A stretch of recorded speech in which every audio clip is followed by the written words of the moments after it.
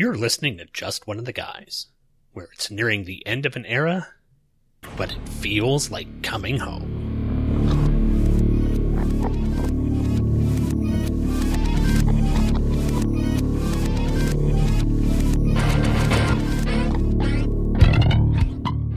Hello everyone, and welcome to episode 176 of Just One of the Guys, a Green Lantern podcast hosted by the Two True Freaks Internet Radio Network. My name's Sean Nichol, and my job is covering the Green Lantern comics, specifically the ones starting with cover date June 1990 and ending with cover date November 2004, all the while putting a special emphasis on my two favorite Green Lantern characters, Kyle Rayner and Guy Gardner. And today we're truly entering the home stretch as we are finally out of the tremendously unfortunate Ben Raab run. Just threw up in my mouth a little bit thinking about those books. And we're back with the writer who debuted and defined Green Lantern Kyle Rayner, Mr. Ron Marz. And with every hope that I can muster, I believe that Ron Marz will drag Kyle Rayner out of the downward spiral Ben Raab put him through and bring this era of Green Lantern to a satisfying conclusion. And it all starts here with issue 176, an issue entitled Homecoming Part 1. And that's Homecoming with a question mark, so that's an interesting idea. After a Deus Ex Machina, Kyle is back in the city that never sleeps, ready to take back his life. But things have changed in the time that he was gone, as John Stewart has taken on the role of Earth's Green Lantern, and Jenny Lynn Hayden became a complete and total whore. Sorry, still bitter. But fortunately, I'm not alone this time out covering the book. This time out, I'm joined by a legend. No, legend doesn't even begin to describe who my guest is. He's a man who one day admits the likes of Odysseus and Hercules will be told about his exploits. He's a figure in podcasting that the likes of Kevin Smith and Adam Carolla only wish that they could produce one iota of quality in all of their shows that he does in his opening monologue. He is the one man that can change the course of mighty rivers with his voice alone. Ladies and gentlemen, for your listening pleasure, I am humbled to have as a guest on my show the incomparable, impeccable, insightful, incorrigible, irascible, iconic, as well as iconoclastic Trentus Magnus, Lord of all things awesome. Well, thank you very much. I gotta tell you, Sean, it's actually a lot of fun to be here. And I'm not just saying that because I kind of owe you one anyway. In fact, I think I owe you more than one. You've been on my show quite a few times. But I got to tell you, I read today's comic when I was on break at work. And I cannot wait to talk about this. I'm so excited about this comic. I love it. And I'm really hoping that this is going to be as much fun as I think it's going to be. Because this is, you have to understand, I was coming at this sort of like from the angle of, I guess I hadn't read this run, like this specific storyline, probably in a lot of years. And so I had forgotten how awesome this thing really is. So this is going to be great. Yeah, I'm in complete agreement with you. And it may have a bit to do with me coming out of the Ben Raab run, which was so frustrating for me that I'm so glad to see Ron Marz back on it. And even Luke Ross, the guy who's doing the penciling for it, does an amazing job with the artwork. It would have been nice if we could have gotten Darryl Banks back, but just having Ron Marz on the book, I think, really elevates it. So I'm looking forward to getting to talk about this as well. But before we get into talking that, I'm going to go take a quick break. I'm going to play a couple of promos, probably a couple for Mr. Magnus's podcast, because it's awesome and you should listen to it.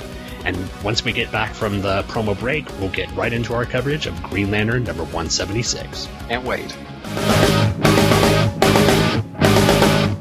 But I'm afraid the end time is near, the cataclysmic apocalypse referred to in the scriptures of every holy book known to mankind. It will be an era fraught with boundless greed and corruption, where global monetary systems disintegrate, leaving brother to kill brother for a grain of overcooked rice. The nations of the civilized world will collapse under the oppressive weight of parasitic political conspiracies which remove all hope and optimism from their once faithful citizens. Around the globe, generations of polluters will be punished for their sins, unshielded by the ozone layer they have successfully depleted, left to bake in the searing naked rays of light. Wholesale assassinations serve to destabilize every remaining government, leaving the starving and wicked to fend for themselves. Bloodthirsty renegade cyborgs created by tax-dodging corporations wreak havoc.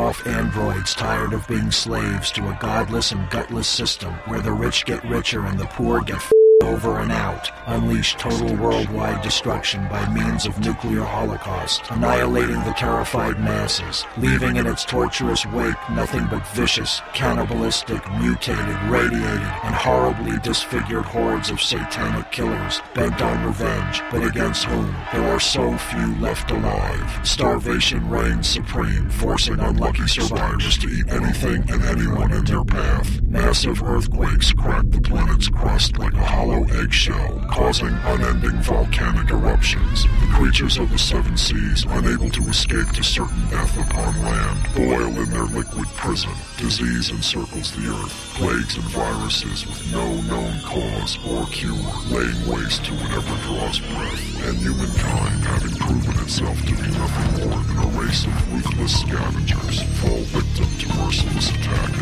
hands of interplanetary alien tribes who seek to conquer our charred remains. This is Extinction Level Event, the final world front, and there is only 1 year left.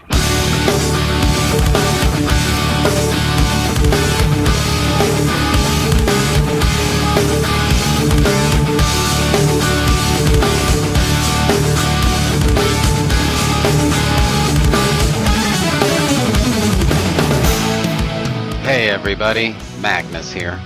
Coming in July 2015 is Extinction Level Event, a new epic mega-series from Trentus Magnus Punches Reality.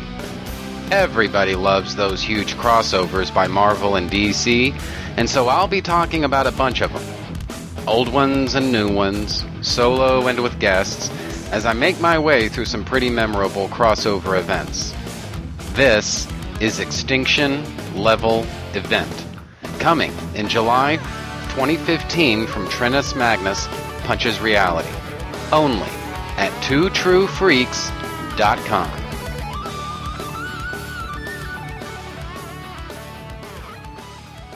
Hi, I'm Gene Hendricks. You may remember me from such shows as the Hammer Podcasts and the Quantum Cast. I'd like to tell you about some special shows that I'm doing with some of your favorite podcasters. These shows are all about the live-action versions of comic book characters, and I'm calling them Legends of the Superheroes. In each episode, we'll be looking at a different TV show or movie featuring characters like Wonder Woman!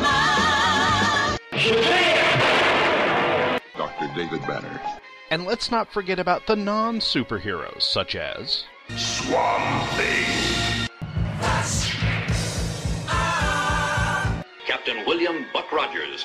and many more. Look for the Legends of the Superheroes specials under the Hammer Podcasts at twotruefreaks.com. We gotta get out of this place. If it's the last thing we ever do. In Country has re-upped for another tour, and we've been reassigned. Now you can find this complete look at Marvel Comics The Nom on the Two True Freaks Network. So join me, Tom Paneris, for In Country, a podcast covering Marvel Comics The Nom, every 2 weeks at twotruefreaks.com. Get out of this place. Girl, there's a better life for me and you. Believe me, baby. Hey everybody, Magnus here. I do a podcast called Trentus Magnus Punches Reality. Most of the time I talk about comics, movies, and TV shows in general. But all that stuff gets put on hold every 8th episode of Trentus Magnus Punches Reality so that I can talk about Smallville. Smallville's my favorite version of Superman apart from the comics themselves, so I use every 8th episode of Trentus Magnus Punches Reality to subject the show to a borderline pornographic level of analysis, partly just to shoot the breeze about this awesome show, and partly to show the naysayers just how wrong they are about Smallville.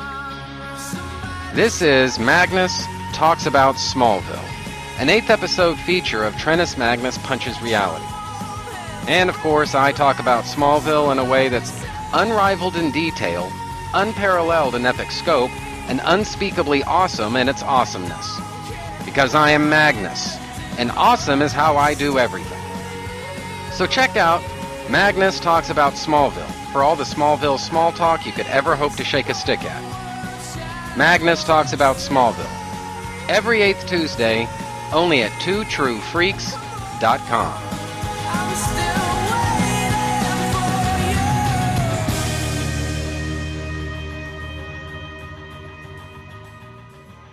Okay, and we are back. So let's go ahead and jump right into it. This is Green Lantern number 176. Woo! This one was cover dated June 2004, released on April 28th of 2004 with a cover price of $225 US and $350 Canada. The title again was Homecoming ? Part 1. The story was by Ron Mars. The penciler was Luke Ross. Inker was Rodney Ramos. Colorist was Moose Bowman. Letterer was Ken Lopez. The associate editor was Steve Wacker. The editor was Peter Tomasi, and the cover art was by Brandon C. Peterson. In the beginning, there was light. An emerald light, wielded by the original Green Lantern, Alan Scott. After that, there was Hal Jordan, the next to take up the mantle of Earth's Green Lantern. He was the one that the Guardians of the Universe thought as being the greatest to wear the ring. Now there is Kyle Rayner, the last Green Lantern, who, despite gaining the ring through quote-unquote dumb luck, became the one who would nobly carry on the legacy of those who served before him. But now, standing outside in the rain, he wonders if this was truly what his life was destined for. After being stabbed by space stripper Liana for defeating Amon Sur in the Black Circle, as well as saving Oa from being destroyed, Kyle magicked himself back to New York by projecting himself into a ring and willing it onto Terry Berg's finger. Yes, you heard me right, it is that convoluted. But with that crisis averted, he's ready to get back to living his life on Earth, and that means heading back to his apartment to meet with his completely faithful and supportive girlfriend, Jenny Lynn Hayden. And as he enters the apartment via the fire escape, Kyle rings up a bouquet of roses and plans to surprise his not-at-all sleeping-around girlfriend. Much to Kyle's delight, he hears the shower going, and assuming that his committed and steadfast love might want some surprise shower nookie, Kyle peels back the curtain. But to his dismay, he doesn't encounter his honest and sincere love, but Hottie McEmerald Fever, who is trying to take time to wash away the various fluids and secretions obtained during his banging session with Jenny. And speaking of the whore, speaking of Jenny, she shows up to fill Kyle in on what was going on. Mostly that she was letting Hottie fill her in while Kyle was away. You know, being a Green Lantern and doing Green Lantern stuff. Still bitter about that. Kyle calls her out on not being able to keep her legs together for less than a few months and gets a slap to his face for his troubles. Saying that he thought Jenny would wait for him, Kyle decides to leave, partially because Jenny broke his heart, but mostly because the stench of vaginal secretions is testing his gag reflex. Sorry, I'm not really being objective here, am I? I'm just gonna mute myself, dude. You're killing me. I'm sorry. Luckily, Kyle doesn't just have a single place to stay at. In fact, the Moonbase Watchtower also has accommodations for the resident Green Lantern. Entering the monitor room, Kyle is greeted by the Martian Manhunter, John Jones, who welcomes him back and comments on his absence. Kyle says that he was out playing Space Cop, but now he's back and ready to help out wherever he's needed. However, it seems like all of Earth's major problems are being handled by the members of the League, including John Stewart, who is filled in as the JLA's resident Green Lantern. Sensing that he's become the fifth wheel, Kyle retires to his quarters, while John says that he'll let him know if the League needs him. Kyle tries to settle in, but after a period of time feeling sorry for himself, Kyle decides to take a trip back to the Big Apple. Landing outside his apartment, he sees the silhouette of Jenny walk past the window as she turns the lights off, probably preparing to do some reverse cowgirl on Hottie. Thinking that everything mattered to him is now gone, Kyle walks alone through the rain-drenched streets. Meanwhile, at Slabside Penitentiary, and wherever it is now in the DCU, a guard approaches Warden Norman with a prisoner release order. Looking at the signature for the release, the warden realizes that this isn't some sort of mistake. The order is official. However, the warden wonders why in the world would that signee want the release of the Green Lantern Slayer, Fatality. The end.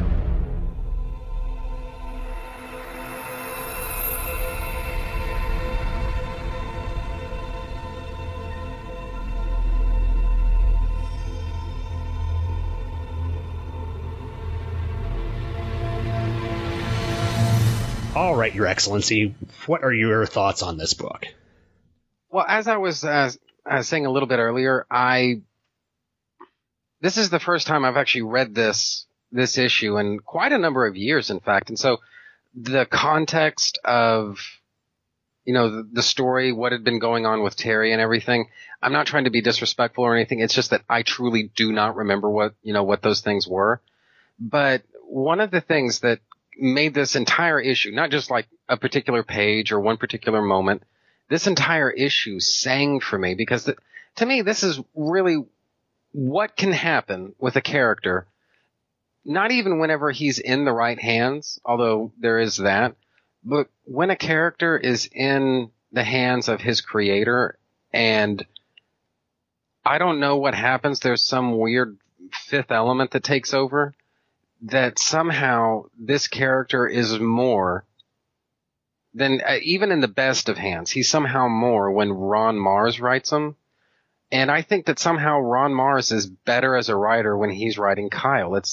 And again, I'm not trying to be rude when I say that because I've read a fair amount of Ron Marz's other stuff, none of which hits quite as hard as his work on Kyle Rayner. There's something that happens when he writes a Kyle Rayner story that I would almost want to compare it to what happens when you put Mark Waid on a Wally West story, and again, this is not to get a rise out of you.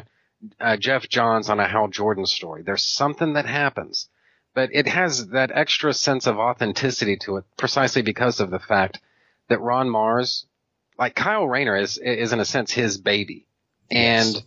Never does Kyle feel more Kyle to me than when Ron Marz writes it.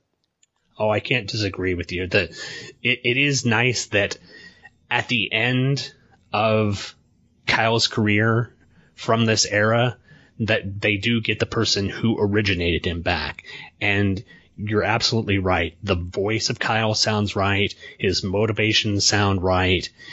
Just the feel of the entire book puts you back to the idea of how he was originated in the early 90s, how he was this, how he's progressed from that point in time. Having Ron Marz come in to write this is the best thing that they could have done, and I'm glad that he's getting his send-off. It's good. I was kind of worried that because he was getting this send-off, that might not mean that he would have a sort of seat at the table once Hal Jordan didn't come back. Now, it's not in the comic, because usually when I take my notes, I do it from one of the scans that I have. And I guess you had the same scan. At the back of the scan, it had that information for Rebirth in there. And I can only assume at the time that this was being written, because Rebirth, I think, came out pretty much immediately after issue 181 dropped. I think it came out the next month. So the fact that they were already prepping this could have given long-term readers of Green Lantern who were in the know and who were specifically fans of Kyle kind of pause to think, what's going to happen with Kyle once Hal Jordan comes back? So I think it's interesting that we're getting this swan song, but I could see how it would lead to a little trepidation in the future if you were such a big fan of Kyle. Yeah, and since we're on the subject, I remember, I was a little bit behind at the time that this issue was coming out. And so I wouldn't say that my reactions to it were necessarily like contemporaneous to everybody else's, but nevertheless, there is a chronology to it. I was just a few months off. That's all. It's timing. It's not substance. One of the real concerns that people had was, what exactly does this portend for Kyle? And, there is so much anger and bitterness and division in comic book fandom in general. I really don't like the prospect of stirring some up on my own. But I've got to tell you, there were a lot of football spiking Hal fans who were saying, see, Kyle couldn't cut it as the headliner of his own title, so we've got to bring back the real guy. And my response, then as now, my response to that is, you know what? I am sure glad that nobody had that attitude, that same attitude about Hal, the newcomer, back in the late 60s and early 70s, I am really friggin' relieved. Because otherwise you wouldn't have your guy. We'd be right back to Alan Scott. How do you like that? Mm-hmm. But I was going to say, and I will give Jeff Johns credit, a lot of credit during the Rebirth story, that Hal went out of his way to make sure that Kyle was not marginalized. In the battle with Hal and Sinestro, Hal basically said, "Don't you dare underestimate him. He was the one that kept the mantle going while I was gone." So Johns was not a person to marginalize any of the Lanterns, including John and including Guy. So, I think the people who were excited about Hal coming back and who were being dismissive of Kyle didn't realize that the writer who was going to come on, Jeff Johns, was actually going to, even though he's promoting Hal, he's not diminishing the other characters, which I was thankful for. Right, and the thing is, it didn't have to be that way. I mean, I think that there's a tendency among comic book writers, and people wonder where it comes from, with comic book fans. Well, look to the writers, people. But, there's this tendency among a lot of writers that it's not enough that such and such character is awesome. He has to be awesome at the expense of such and such other character. Mm-hmm. And I think maybe prior to this whole Hal Kyle thing, I think arguably the best example of that had to be Ben Reilly and Peter Parker, except it wasn't quite so evenly split. Everyone pretty much liked Peter better than Ben, but there were a few people who really thought that, Ben really is the way to go. There were like 2 or 3 of them. I mean, one of them went to the same LCS that I did, so I know they were out there, but it's like I say, I mean, it wasn't exactly as evenly divided, but there was nevertheless this weird rivalry that was going on. And then football spiking whenever Peter was brought back into the fold. My God's honest opinion is that there are a ton of other writers out there who could have brought Hal Jordan back into action, and I think it would be fair to say that they would have found a way to give Kyle the middle finger in the process of doing it if they'd had the chance. And I think it's actually to the entire Green Lantern franchise's lasting and enduring benefit that it didn't play out that way. That, in fact, I would say you can draw a fairly straight line between that one little bit of dialogue and Rebirth number 5 or 6 or whatever issue that was, to Kyle Rayner, the New Guardian. I think that idea of holding Kyle up as, the torchbearer, the guy that was there for arguably the entire Corps when they literally could not be there for themselves. And it starts, I think these things always start very small, and then it snowballs and snowballs and snowballs until it gets to the point where this guy now has mastery over, I think, arguably the entire emotional spectrum. Show me anyone else who can make that same claim.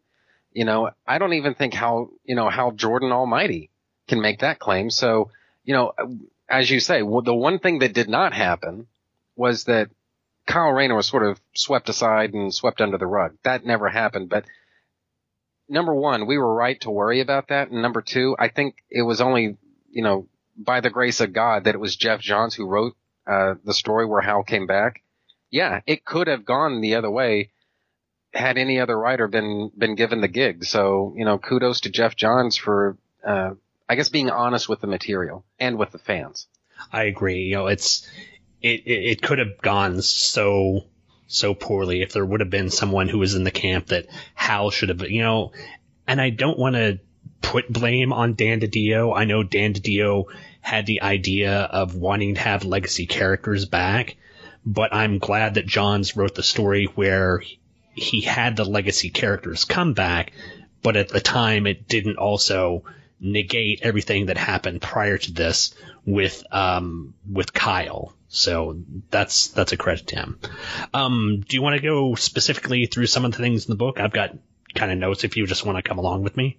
Oh, absolutely. Yeah, believe me, I've got plenty to say about a ton of this. So okay. Lead the way, sir. Starting off with the cover, it's nothing really awesome about it. I do like the fact that it has Coming Home. It does give you this idea that there's going to be a sort of wrap up to the storyline. What's his name? Brandon Peterson does some good art. I don't know. I know he's done art for a lot of other stuff, but nothing's really ringing off the top of my head. But it's okay, I guess. Any thoughts? Yeah. The thing about it was, for a story like this, when you start, I guess, the wind-up of a series, and you know that this is gonna be the wind-up of a series, to me, I think the covers really have to kind of go that extra mile in terms of not just being eye-catching the way that a normal cover has to be, but I would almost want to say that it needs to sort of summarize this character's growth and journey. And I mean this in a sort of ideal sense. Like in a perfect world, this sort of artsy-fartsy symbolism would be brought home to would be brought to bear. And so here you've got this sort of stationary Green Lantern fist. I think we can infer that it's Kyle's fist. But he's in outer space, and right above it says coming home. So it's in a weird kind of way, there's a mission statement going on here. But if you really want to read between the lines and bend spoons a little bit, I think what you could infer is that the emptiness of space and the hollowness of it all somehow is a literal representation of what Kyle goes through in this story, where he feels like he literally has no place to hang his hat. Nothing feels right. He doesn't have a home as such. And there's a degree to which he's not even really needed with the JLA. And all of that is, I don't know, maybe I'm reaching here, but it feels like, you know what, you can infer certain aspects of the story based on what you see and what you don't see on the cover. And so, coming home, printed on a cover that has so much of outer space on it, somebody I think is being a little bit cheeky here, you know? Yeah, that's a good catch there. That Kyle coming home should be a celebratory thing. It should be him reconnecting with everyone.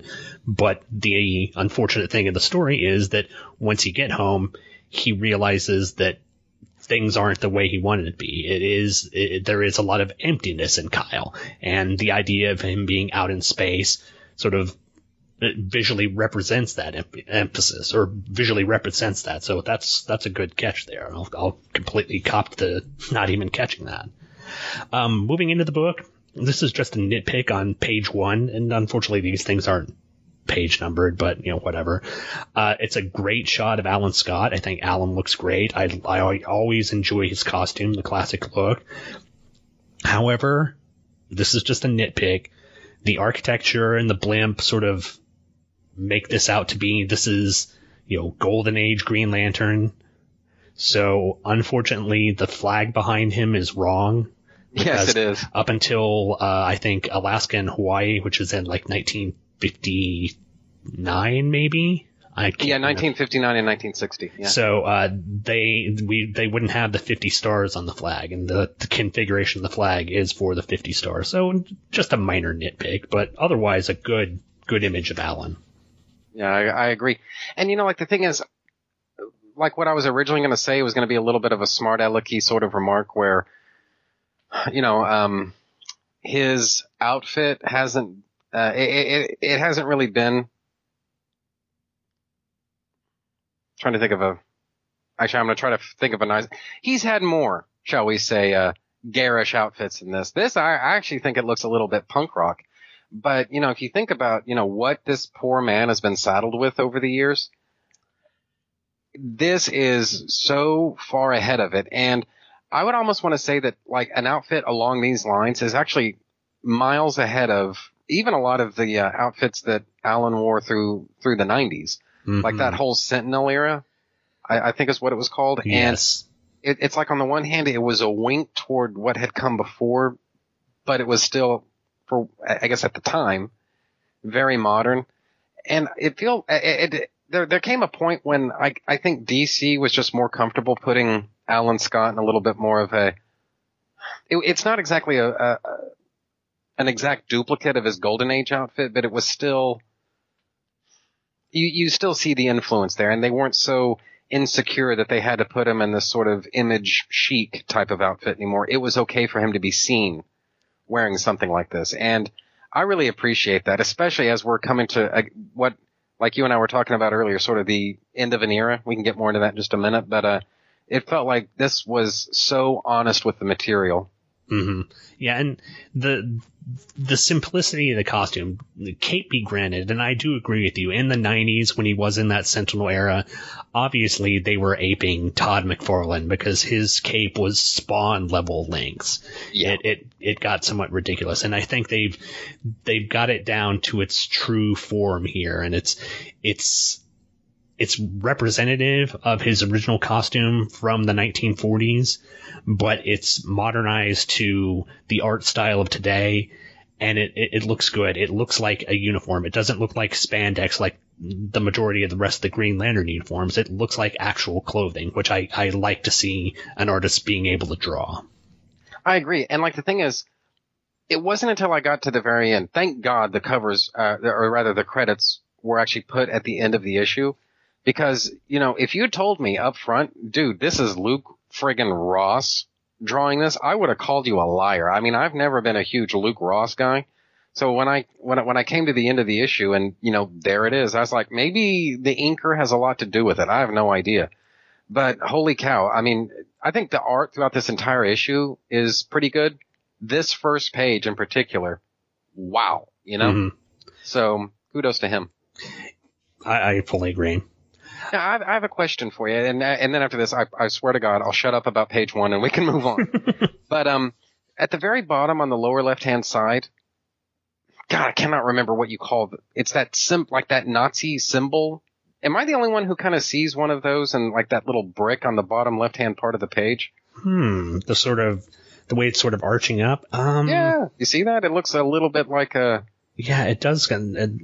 Yeah, you can't I know see the bottom part of it, but it kind of makes me wonder, Could it be, him hoisting the flag over sort of a Nazi-occupied building that he's taken over? Because blimps weren't really, that was more of a European thing. So it could be that he's standing over a Nazi building or a German building, hoisting the American flag over it. That could be, that's a good catch. Yeah, I wanted to ask about that. So cool. All right. Then of course we get the 2-page sort of money shot splash, and this is really, see, I don't have that much relationship comic book wise with Luke Ross. So seeing the splash, I was just like, okay, Luke Ross must be a great artist, because I can't fault this at all. This is a really good representation of a lot of the Green Lanterns. He gets so many, even in the background, you can see specific lanterns from all different eras. Of course, Hal, John, and Guy are up front, Hal being forefront. Mm-hmm. It's really good. And even the Guardians, they look a little different from the sort of stereotypical way Gil Kane would draw them, but they still have that sort of way that Julius Schwartz, that sort of look of Julius Schwartz that Kane tried to put into the book. Yes, I agree. Yeah, I'm happy with that. I was actually going to try to find a non-offensive way to point that out, so kudos for getting there first. Yeah, Save me the trouble. Not a problem. Moving on, page 3, once again, I think he does a great job drawing Kyle. And surprisingly, it's back in his original outfit. I am still a fan of Kyle's 90s look.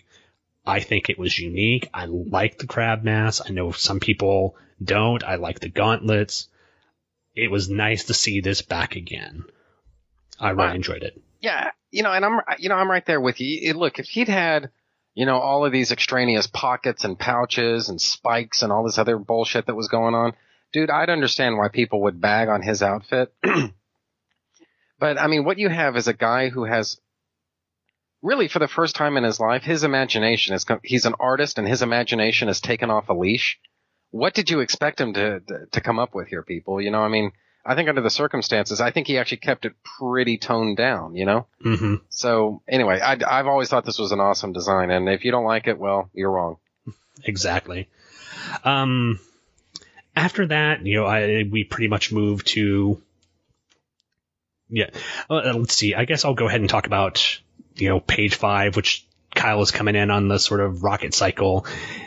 And it kind of feels, it's in the dialogue.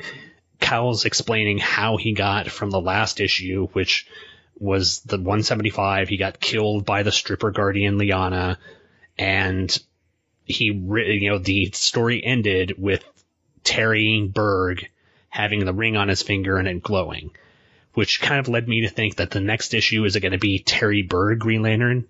Thankfully, it wasn't.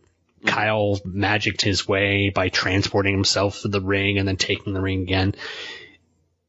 It seems kind of like a Deus Ex Machina of Ron Mars going, well, that didn't work at all. I'm going to fix this, and this is how. And he just does it in like a couple of, he does it in one panel, a couple of, word balloons, a couple of editor's notes just saying, this is what happened. Now I'm back. Forget about all that stuff the past couple of issues because it was crap, which I'm fine with. Yeah. Ron Mars always struck me as the kind of writer who respects what came before, even if you can kind of read between the lines and figure, you know what, he didn't like this any more than we did. And I get that impression a couple of times here where he was just saying, okay, yeah, that stuff happened. Now on to more interesting things. And at the same time that he's doing all of that, he's also going straight, not as much as he would in just a few pages, but he's still going straight to Kyle as a character. And one of the things that really hit me about this issue, this was actually the first page where I got a whole new, I guess, reminder of just how cool Ron Mars is, because he did not pick up Kyle Rayner where he left him as far as characterization is concerned. He didn't.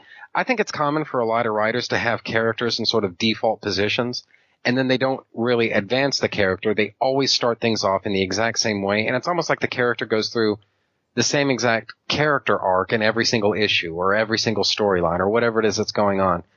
And up front, Ron Mars does not do that. He legitimizes everything that came before, even if he chooses not necessarily to dwell on that. And number one, that's the mark of a good writer. Number two, that's the mark of a mature person. And so I was very impressed with that. No, he didn't like it any more than we did, but he's still going to admit that, yes, in fact, this did happen. Let's just move on, you know? And I agree with you. It's nice that they're acknowledging that's going on, that Kyle has grown from this and learned from this, but he's back to wanting to be what he was and still take on the aspects of all those things that happened before in that story. So, yeah. My next note's on the page where Kyle enters through the fire escape window. I know there was a very similar scene where Kyle came in the window with ring construct roses before. I can't remember if this was with Donna. It might have been, but I know this has been done before. And that just leads into the whole awkward scene between him and Jenny. And I went back and read, there was a story, I think it was in Green Lantern, I've got it in my notes here. I don't have the specific notes, but there was an issue where Kyle was at a art show, and he was displaying some of his art, and Donna Troy showed up while he was dating Jenny. Donna had already gone through her thing with John Byrne taking over her character and writing, I think, the Who Was Donna Troy storyline over in Wonder Woman. And that basically kind of jumbled her memory and mixed things around. And in that story, Kyle and Donna went out basically just to walk and talk. And at the end of the story, Kyle gave Donna a kiss to see if that would spark any memory. And it didn't. And they parted ways, and it was over. So that kind of brought out some problems in Jenny. She was uncomfortable with that. All of that pales into comparison with what Jenny has done. Obviously, what's his name, Lucas or whatever, has been knocking boots with Jenny. Yes. She doesn't care. She's been allowing him to sleep over here. This just frustrates me so much with this character, who I thought it was just sorely misrepresented in this book. I know it's kind of akin to, say, a person in the military having to be deployed overseas and the wife having to stay at home and be by herself. For that amount of time, you don't go and sleep around if you are any kind of decent person. Kyle didn't do it. Kyle, when he was interacting with Donna, he didn't do anything on this level. Jenny did, and that really irritates me about the character. And well, even what Kyle did was, when you think about it, there's a nobility to it. There's a selflessness to it. He didn't kiss Donna because, hey, he wants to kiss Donna. I mean, hey, that's all a lot of us would really need. I mean, come on, friggin' Donna Troy, are you kidding me? Come on. Mm-hmm. That's the least of what a lot of us would probably want to do. Mm-hmm. He was doing it really for her own good. And he's a guy, so I'm not going to overlook the obvious. Yeah, I'm sure he chose that for a specific reason. But ultimately, he had altruistic purposes, I would say. There is nothing altruistic about all of this. I mean, she did what she did here. Jenny did because. Mm-hmm. And that's it. You know, she was in the mood. She was lonely, whatever her thing was. Now, up to this point, I still think that there's kind of a degree to which, you know, a lot of us would have been willing to cut her some slack. You know, I mean, people do crazy things when they're lonely, you know, crazy things. So that much I can get on board with. The one thing that she never says throughout this entire thing is, I was wrong and I'm sorry. She justifies. She makes excuses. She pins all the blame on Kyle. She says, you weren't here. You know, there was something somehow selfless about wanting to go out and protect the whole friggin' universe. On and on and on. The one thing she was never even remotely in any danger of doing throughout this entire exchange is taking responsibility for her actions. I truly think Kyle might have been willing to roll with it. Shit happens in life. Might have been his attitude. If she'd at least shown some sort of, remorse, I guess. And she never even comes remotely close to that. That is not her agenda at all. That to me is where this becomes, sort of like a commentary on who she is as a person. This is the kind of person that she is. And I hate to say it, Kyle, you bet on the wrong horse and you lost. And it sucks. I don't like it. I think the character arguably was really better than that. But nevertheless, this was the hand that Mars had been dealt, and he had to play the ball where it lay. So don't confuse this as me bashing on him. I'm bashing on her. This was a shitty thing to do to somebody that you say that you love, and she never even tries to apologize. Mm-hmm. And that's the part that just really burns me up. Look, I mean, I don't want to get like too personal here, but I've been cheated on a couple of times, you know, and I've never actually caught it like quite so red-handed as this, but I've been cheated on a couple of times. And, you know, I'm sorry to say that there was nothing in my personal, in one in particular, like one time when it happened in particular, there was nothing I had done to deserve this. I take no blame for that whatsoever. That's just who, like the person that I was with, that's just who she is. And better to find out when I did than, God help me, 30 years later, you know?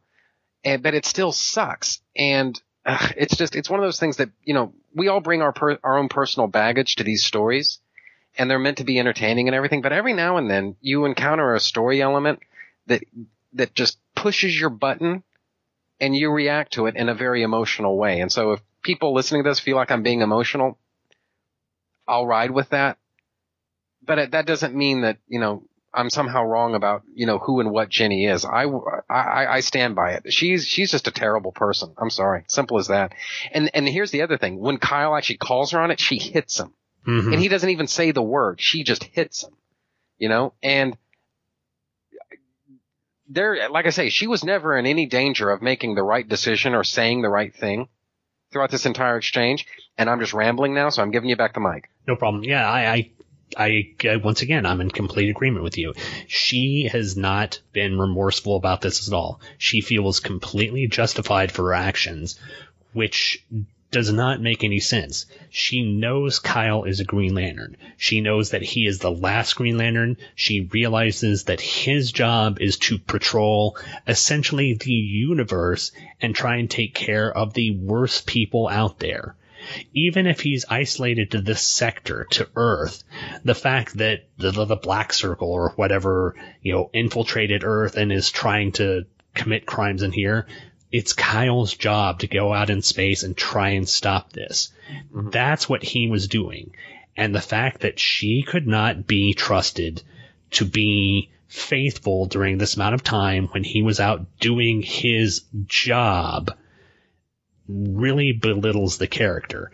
And I don't think that this was how the character should have been. I think this is a misrepresentation of the character that Ron Mars is having to come in and try in some way to get some sort of iota of reparations or trying to fix it in some way, because I don't think if Ron Mars were continuing, or if even Judd Winnick were continuing on with writing the character like this, that Jenny would be in any way doing this.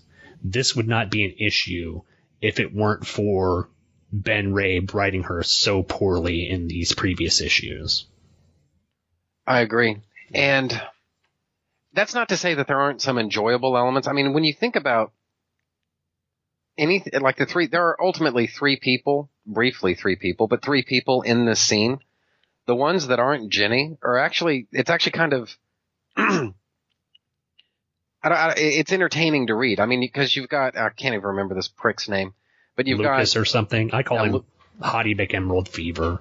Oh, well, yeah, there you go. Emerald Fever. Yeah, I like that. Okay. And, he's doing that kind of stereotypical guy thing. Hey, is this guy bothering you? And dude, you have no idea what you're messing with here. I mean, this is Kyle friggin' Rayner. I mean, he has been to the top of the mountain. He has gone toe to toe with some of the scariest people in the entire world.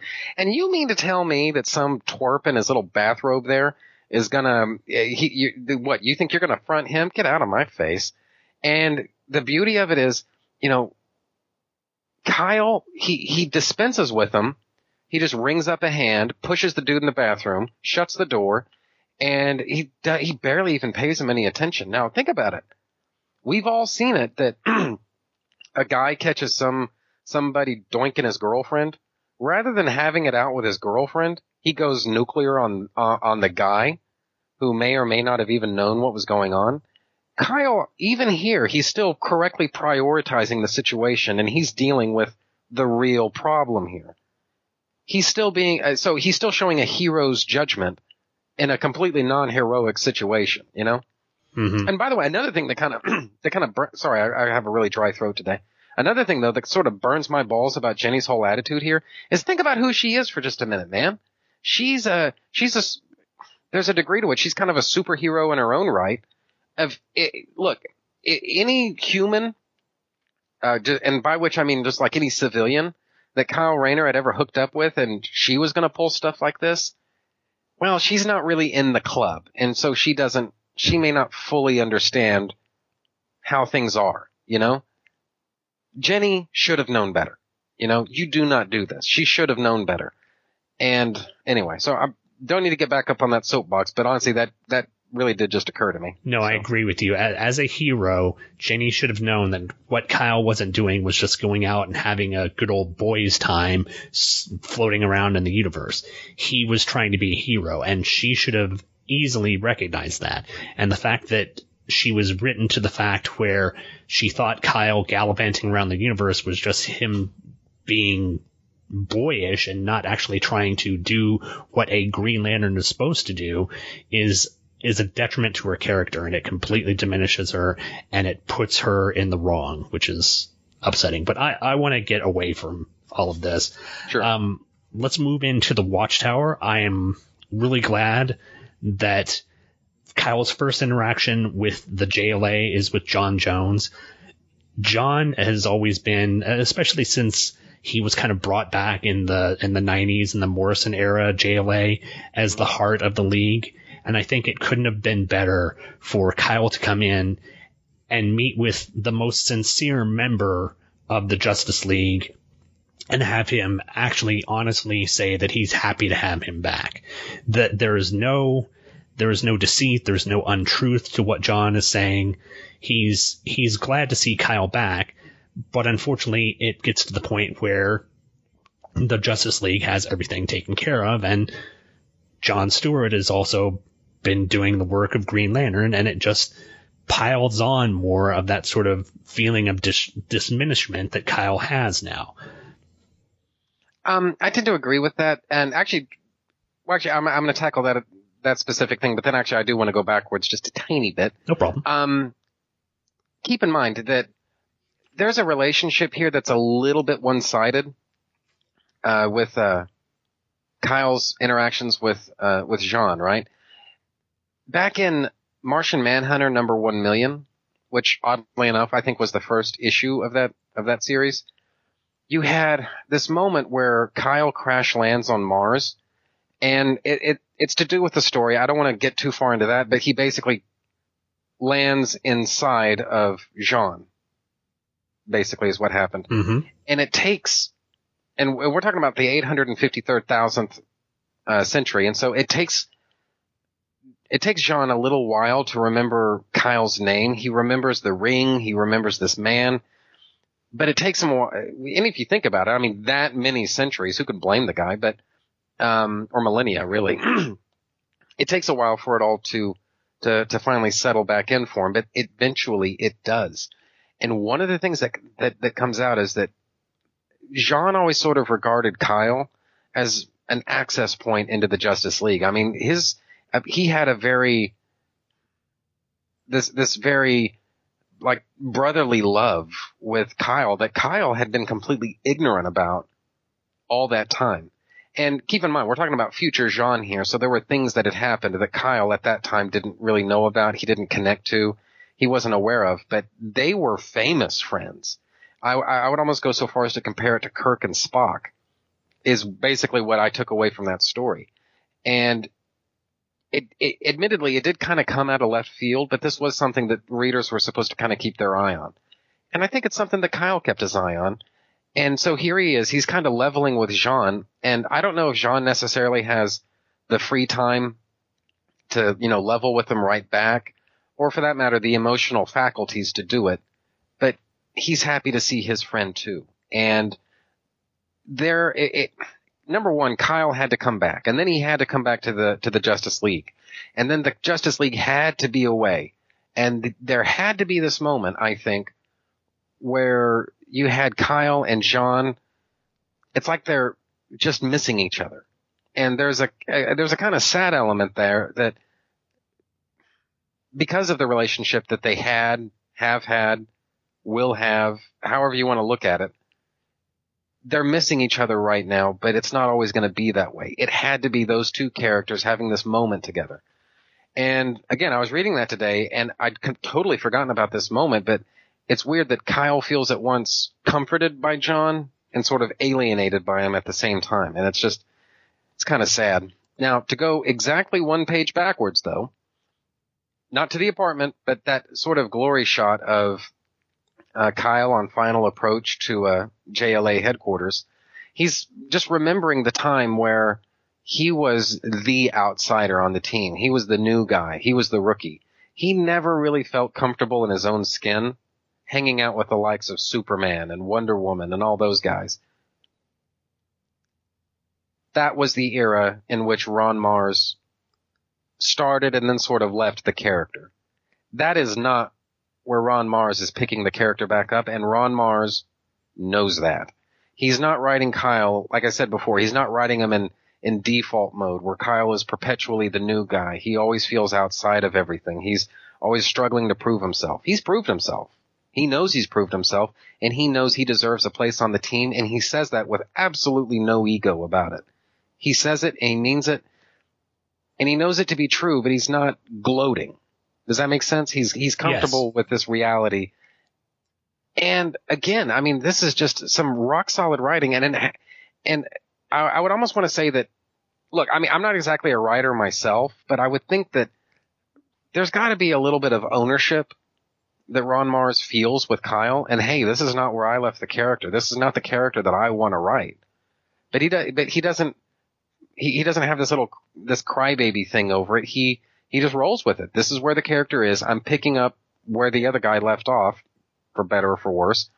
And this is a character who's grown, he's matured, he's earned his spot on this team, and he's every bit the hero as anyone else on the team. And that just works for me. I love it, you know? Yeah, and it goes back to what you said at the beginning of the show, that Ron Mars, a competent writer, has taken the fact that Kyle has progressed as a character, that he has advanced in his skills, and that he is now a competent hero on the likes of what Superman or Wonder Woman or any of the members of the Justice League are. He's not this uncertain person who's like, oh, I'm around these people who are almost deified by the people, and he is feeling inferior. He knows that he's a part of the team, and you're right. He doesn't approach it as, you know, this is my job, I should be doing it. It's just, it is what it is. And I think that it's a credit to Ron Mars as a writer that he portrays this with a sort of humble fashion for Kyle. There's no grandiose, well, now that I'm back, everything's going to be okay. And I like that he's wanting to try and help, but unfortunately, things are working against him once again, not only in his personal life with his girlfriend, but his sort of work life on Earth with the Justice League. And I think only John Jones could have been the person to tell him in this manner that he's not needed, because it's not in a negative way. It's not John saying, well, we've got it all covered, you're not really needed here. It's just saying, I guess it's the way that he's presenting it, because if it were someone like Wally, it would have been, you know, we've got this covered, Kyle, why don't you take some time off? Because I think John, if things were dire and they needed Kyle to be there, he would be the first one to go down there and do this. But it just so happens that, sadly, things are covered. And it just builds upon Kyle's feeling at this time that his time and space and him coming back to Earth is just a negative aspect now. So, yeah, I agree with all of that. Yes. I like the 9-panel grid. I think that's a good use of it to sort of show whatever passage of time, Kyle going to his quarters and sitting around and trying to watch a movie and just sort of stewing over his plight, the fact that things aren't actually working out the way that he expected them to go. I think that's a nice story element, and you don't see in the 9-panel grid, especially like this, very often in comics. No. And then, again, I haven't really commented all that much on the art, but what I guess like page 20 maybe, where Kyle's looking up at the window and there was the rain and everything. Luke Ross, I think, does a really good job drawing the character. There's a lot of detail in the backgrounds. Now what do you know Luke Ross from specifically? He had a run on the Sensational Spider-Man. It was that weird sort of interstitial moment, and I swear to think it was only a moment, when Dan Jurgens left, but before Mike Wieringo took over. Okay. And I want to say it lasted for like 8 or 10 months or something like that. And, there was all of this hype. Now, and I realize we're talking about the 90s. Everything was hyped. I get that. But even by 90s standards, people were like, Luke Ross is drawing the Sensational Spider-Man. Buy it. And so I thought, well, I guess if the guy's getting this kind of hype, there's got to be something here that's worth checking out. And so I picked it up, and I couldn't believe it. I mean, it's like this is what people are spooging their pants over. Like really? I didn't get it, and I just thought that first off, I realized that to criticize anatomy and physiology too much in a Spider-Man comic, you're sort of on thin ice already to begin with, and I believe me, I get that. Mm-hmm. But at the same time, dude, you know, I would have expected anybody who can hold a pencil professionally at Marvel Comics to be able to do more than this. Especially whenever you start getting into the mid to late 90s when the writing really was on the wall for the industry. We can't rely on all flash and no substance anymore. Somebody who I felt like he had just a very boring line style. He really hadn't mastered a lot of the basics of storytelling on a page. And you're giving him one of your flagship friggin' characters. I mean, were you just that desperate to find somebody to continue the art chores on this book? I mean, was it really that important to you? So there was that to think about. And to be fair, I think that was a lot earlier in Luke Ross's career, and he'd shaken a lot of those problems by the time he started up on this book. But it's a prejudice that's followed me around with his work for a very, long time. And it was, anyway, I don't know why, but I just felt like, he goofed on Spider-Man. And so I never really forgave him for that. And so, here, like I said, if I'd known in advance that he was writing this story, I might have had my shields up a little bit. But he has this wonderful little, it's this high fidelity moment where you've got Kyle Rayner standing out in the street, and he's watching his girlfriend go to bed with somebody. And in fact, you know what? There's actually this moment. Maybe I'm the only one who sees it. I don't know. But to go sort of backwards, not in the conversation, but in the comic earlier on, it's this exact same moment. And you have this sort of semi close up of Kyle standing on the street watching that moment where what's her name turns off the light, and you can kind of use your imagination what happens from there. Mm-hmm. And I swear to think, just for that one panel, Kyle sort of has a few Cusack-isms going on, and like the nose really, and like the brow, that's really what does it. Like everything else, I don't know. And then after that, it's totally normal Kyle for the rest of the issue. But I swear to think, in that one moment, we're supposed to think of John Cusack standing in the rain, watching his girlfriend, Catherine Zeta-Jones, boff that friggin' loser. And and if you think about it, it does have a lot of the same emotional heft to it. So I would almost want to call this sort of an homage. But it's a little too similar for me to think that it was a complete accident. And so anyway, but to answer your question, I never really forgave Luke Ross for doing a lackluster job on Spider-Man. Well, I can say if I'm hoping that he improved his form over this one, because I'm very impressed with the art so far in this book. Ditto. Moving on to the last scene, we get a release order for Fatality from Slabside Penitentiary, wherever that is. I guess it might be in Antarctica now. It moves frequently, I guess. Mm-hmm. And all I can say is it must be very cold in her cell. Yeah. Very cold. And again, the Fatality has been drawn by a lot of the artists who drew her to be very voluptuous, but I think Luke Dobbs is going a bit, well, I'm not saying he's going a bit over the top, but he's definitely accentuating parts of her figure, which is fine. But I like this ending.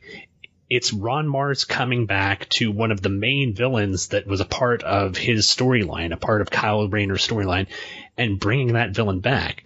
Plus, you've got this sort of idea that there's a mysterious entity in the government or whoever who's releasing Fatality. Mm-hmm. And I've got an idea who that is because I've seen the covers and I know what's going on, but I'm not really certain.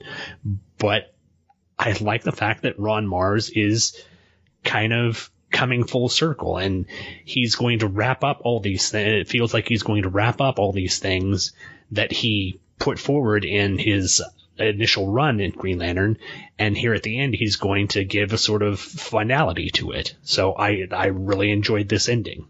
I did too. And, this was the moment, reading this last page, where it's Homecoming ? Part 1. And I really like it when this is done well, you get the credits at the very end of the story, because in a weird kind of way, this did feel like sort of the end of an era for me, and not just for me, really, I guess really for I would say for DC Comics, because this is, and I don't know how far into this you want to go, but we are kind of getting into the era now where Green Lantern Rebirth is just around the corner, and we've also got Secret Identity Crisis. Identity Crisis. That's one. My apologies.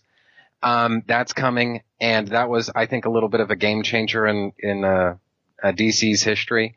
Where there's also, I think, the run up to Superman for Tomorrow, and there's an entire school of thought out there that says Superman has never truly recovered from that, and I somewhat subscribe to that myself.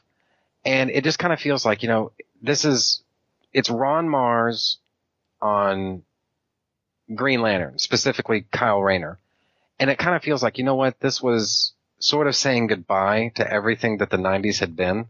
For better or for worse, this was the end of an era. And, you and I were talking about this a while ago. One of the things that I realized as I was reading this story was that if this is the way that I guess the 90s truly has to end, there are very few characters that would have been better to use than Kyle Rayner, written by Ron Mars. The only one that I can think of offhand that might have been better to say, hasta la vista 90s, it was fun.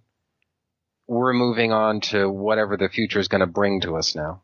The only character that, and even this is completely arguable, you understand, but the only one that might have been better would have been specifically Jack Knight, written by James Robinson. Yes. And it's one of those things that sometimes you can lose. You've read a lot of comics in your day, so I think you can understand what it is sometimes that occasionally you're a little too close to things, that you don't always know when the change is coming, and you don't always know when you're saying goodbye to something.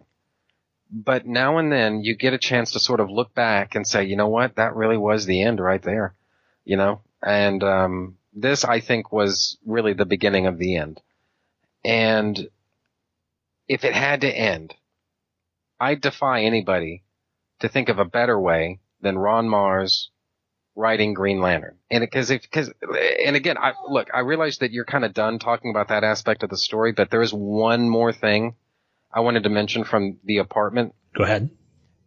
When Kyle got the ring, Alex kind of had to, slap him upside the head a few times, tell him to get his act together.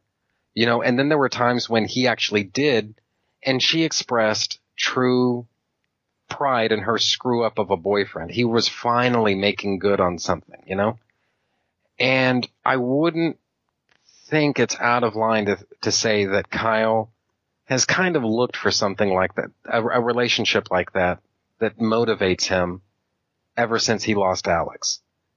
And he does not get that here. It's like Ron Mars is making the affirmative choice to say that he still wants it. He doesn't need it. He can stand without it.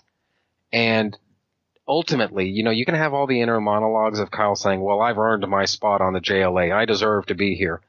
All those scenes of him knocking back beers with Jean, talking about the glory days and all of that sort of stuff. But that moment where Kyle, he cowboys up all on his own and without the support structures that on some level he's always hoped to regain, he's still able to forage ahead and move into tomorrow.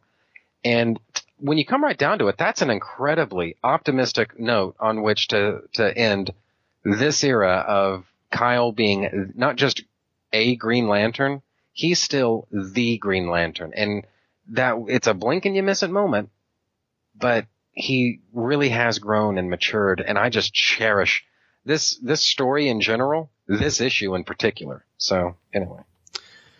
I don't think I can add much to that. You completely nailed it. This is what I've wanted to see for a very long time with Kyle Rayner. If it did have to come to an end, and obviously all eras do, having Ron Mars come back to write the character that he created, who, and I agree with you, who is a defining original character, the likes of which could only be rivaled by Jack Knight and Starman. The fact that he's come back to write this character and come back to do this story to sort of close out that era is is perfect. And I can't argue and I can't disagree with you in any way, shape, or form. Once again, you have done your due diligence and put forth a brilliant, brilliant concept, sir. Thank you. I try my best.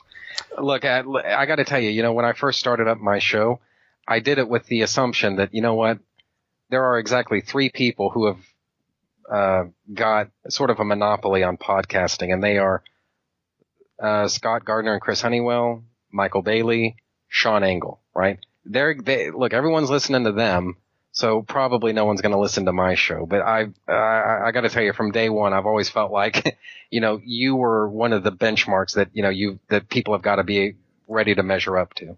So, I've loved your show, and I've loved this ride. This has been just a phenomenal time, and I've really enjoyed my time here. Thank you for having me. This has just been amazing. Thank you. I appreciate it. Getting a chance to talk with you again. It's such a pleasure. I love your show. Since we're wrapping this up, why don't we go ahead and tell people where they can find you on the internet and what you are doing in coming shows? Oh, sure. Yeah, no problem. It feels like it was ages and ages ago, but not really. It was only, I guess, like 2 years ago. I moved my business from Libsyn over to the Two True Freaks podcast network. So my show was Trentus Magnus Punches Reality. So if any of you listening decide that you want to head on over to my show and listen to what Sean Engel has helped inspire, feel free. You can find it at twotruefreaks.com. Name of the show again is Trentus Magnus Punches Reality. And I've got a pretty simple, I guess, structure and formatting of my show. When you think about it, it's really 6 episodes of whatever I feel like talking about at any given moment. The 7th episode is generally an episode of what I've come to call the Big Book Report, where Chris Honeywell from Two True Freaks and I, we talk about one of the DC Paradox Press line of big books. And fantastic time is always had by all. It's always fun to, record those shows with them. And then the 8th episode is always, always, always Smallville. And, yes. And I usually just take a handful of episodes, put them through the ringer, what works, what doesn't, what's fun, what sucks. And, truth is, I love Smallville. I think it's probably my favorite version of Superman apart from the comics. And so I think it's just very unappreciated. And so what I'm trying to do is just shine a little bit of light on it, give it a little bit of love, and hopefully show the world that, there is something here to be enjoyed. And we'll see how that plays out. And then I start the whole thing all over again. 1, 2, 3, 4, 5, 6, 7, 8. Start it all over again. And in relation to that, currently what I'm doing is going through a series that's called Extinction Level Event. And the idea is to talk about those huge, epic, sweeping crossovers from DC and Marvel. And, some of these I like more than others, but the idea is to just sit down with people that I've come to consider to be friends and say, what did you think about that time when DC or Marvel, that time when they, whatever. And it's been a ton of fun, and we've got a few more episodes of that before it's finished up.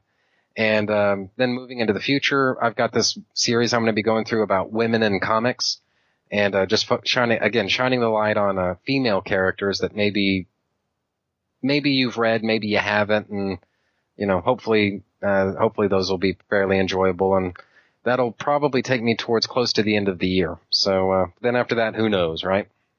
Exactly. If you folks aren't listening to Trentus Magnus's show, you're doing yourself disservice.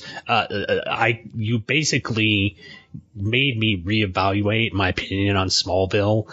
I was one of those people who was like, why isn't Superman on the show? I want to see Superman in the show. And your explanations of the shows and your synopses of them and your discussion about it have given me a greater respect for what they were trying to do, and I really, really enjoy every time you get to the 8th episode and do your Smallville show. Those are always, always good listens.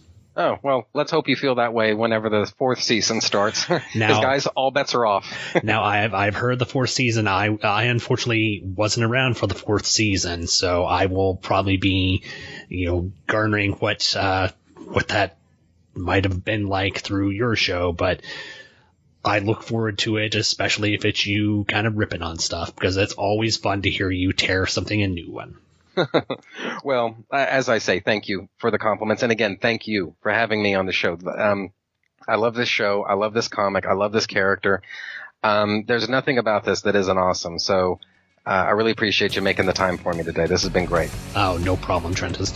Everyone, thank you for downloading and listening. We appreciate it.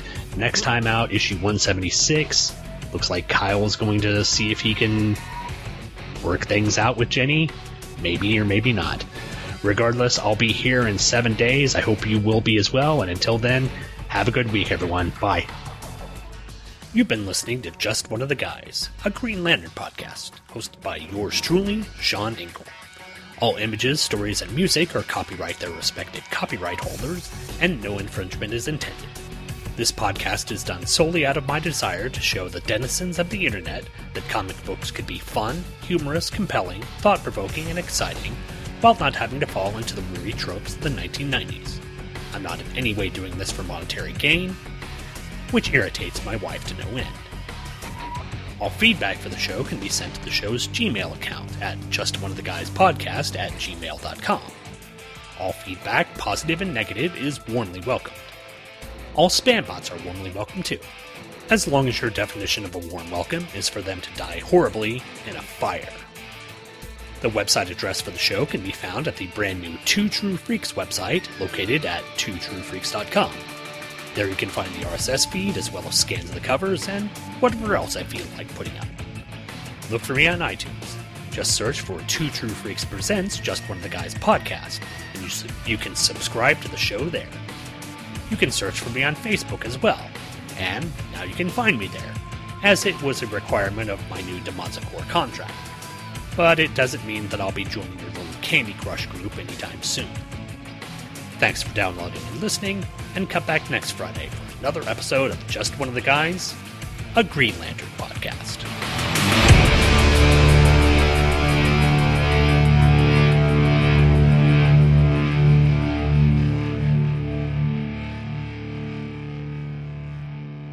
The opening song for today's show was Dream Theater and their song Overture 1928 from their album Metropolis Part 2, Scenes from a Memory.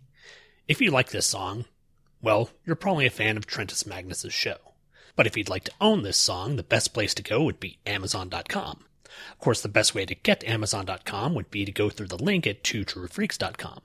Whenever you go to twotruefreaks.com and click on the banner in the upper left-hand corner of the page, you'll be transported to Amazon, where you can buy any number of items of music, from Dream Theater to Rush to whomever rockin' band you'd like to listen to, all at ridiculously low prices. And every time you use the link at twotruefreaks.com, Amazon shoots a little bit of money back to the website. You don't see anything extra taken out of your pocket, but it really does help us out. So whenever you're thinking about buying music, movies, games, or whatever you'd like, make sure you use the link at twotruefreaks.com.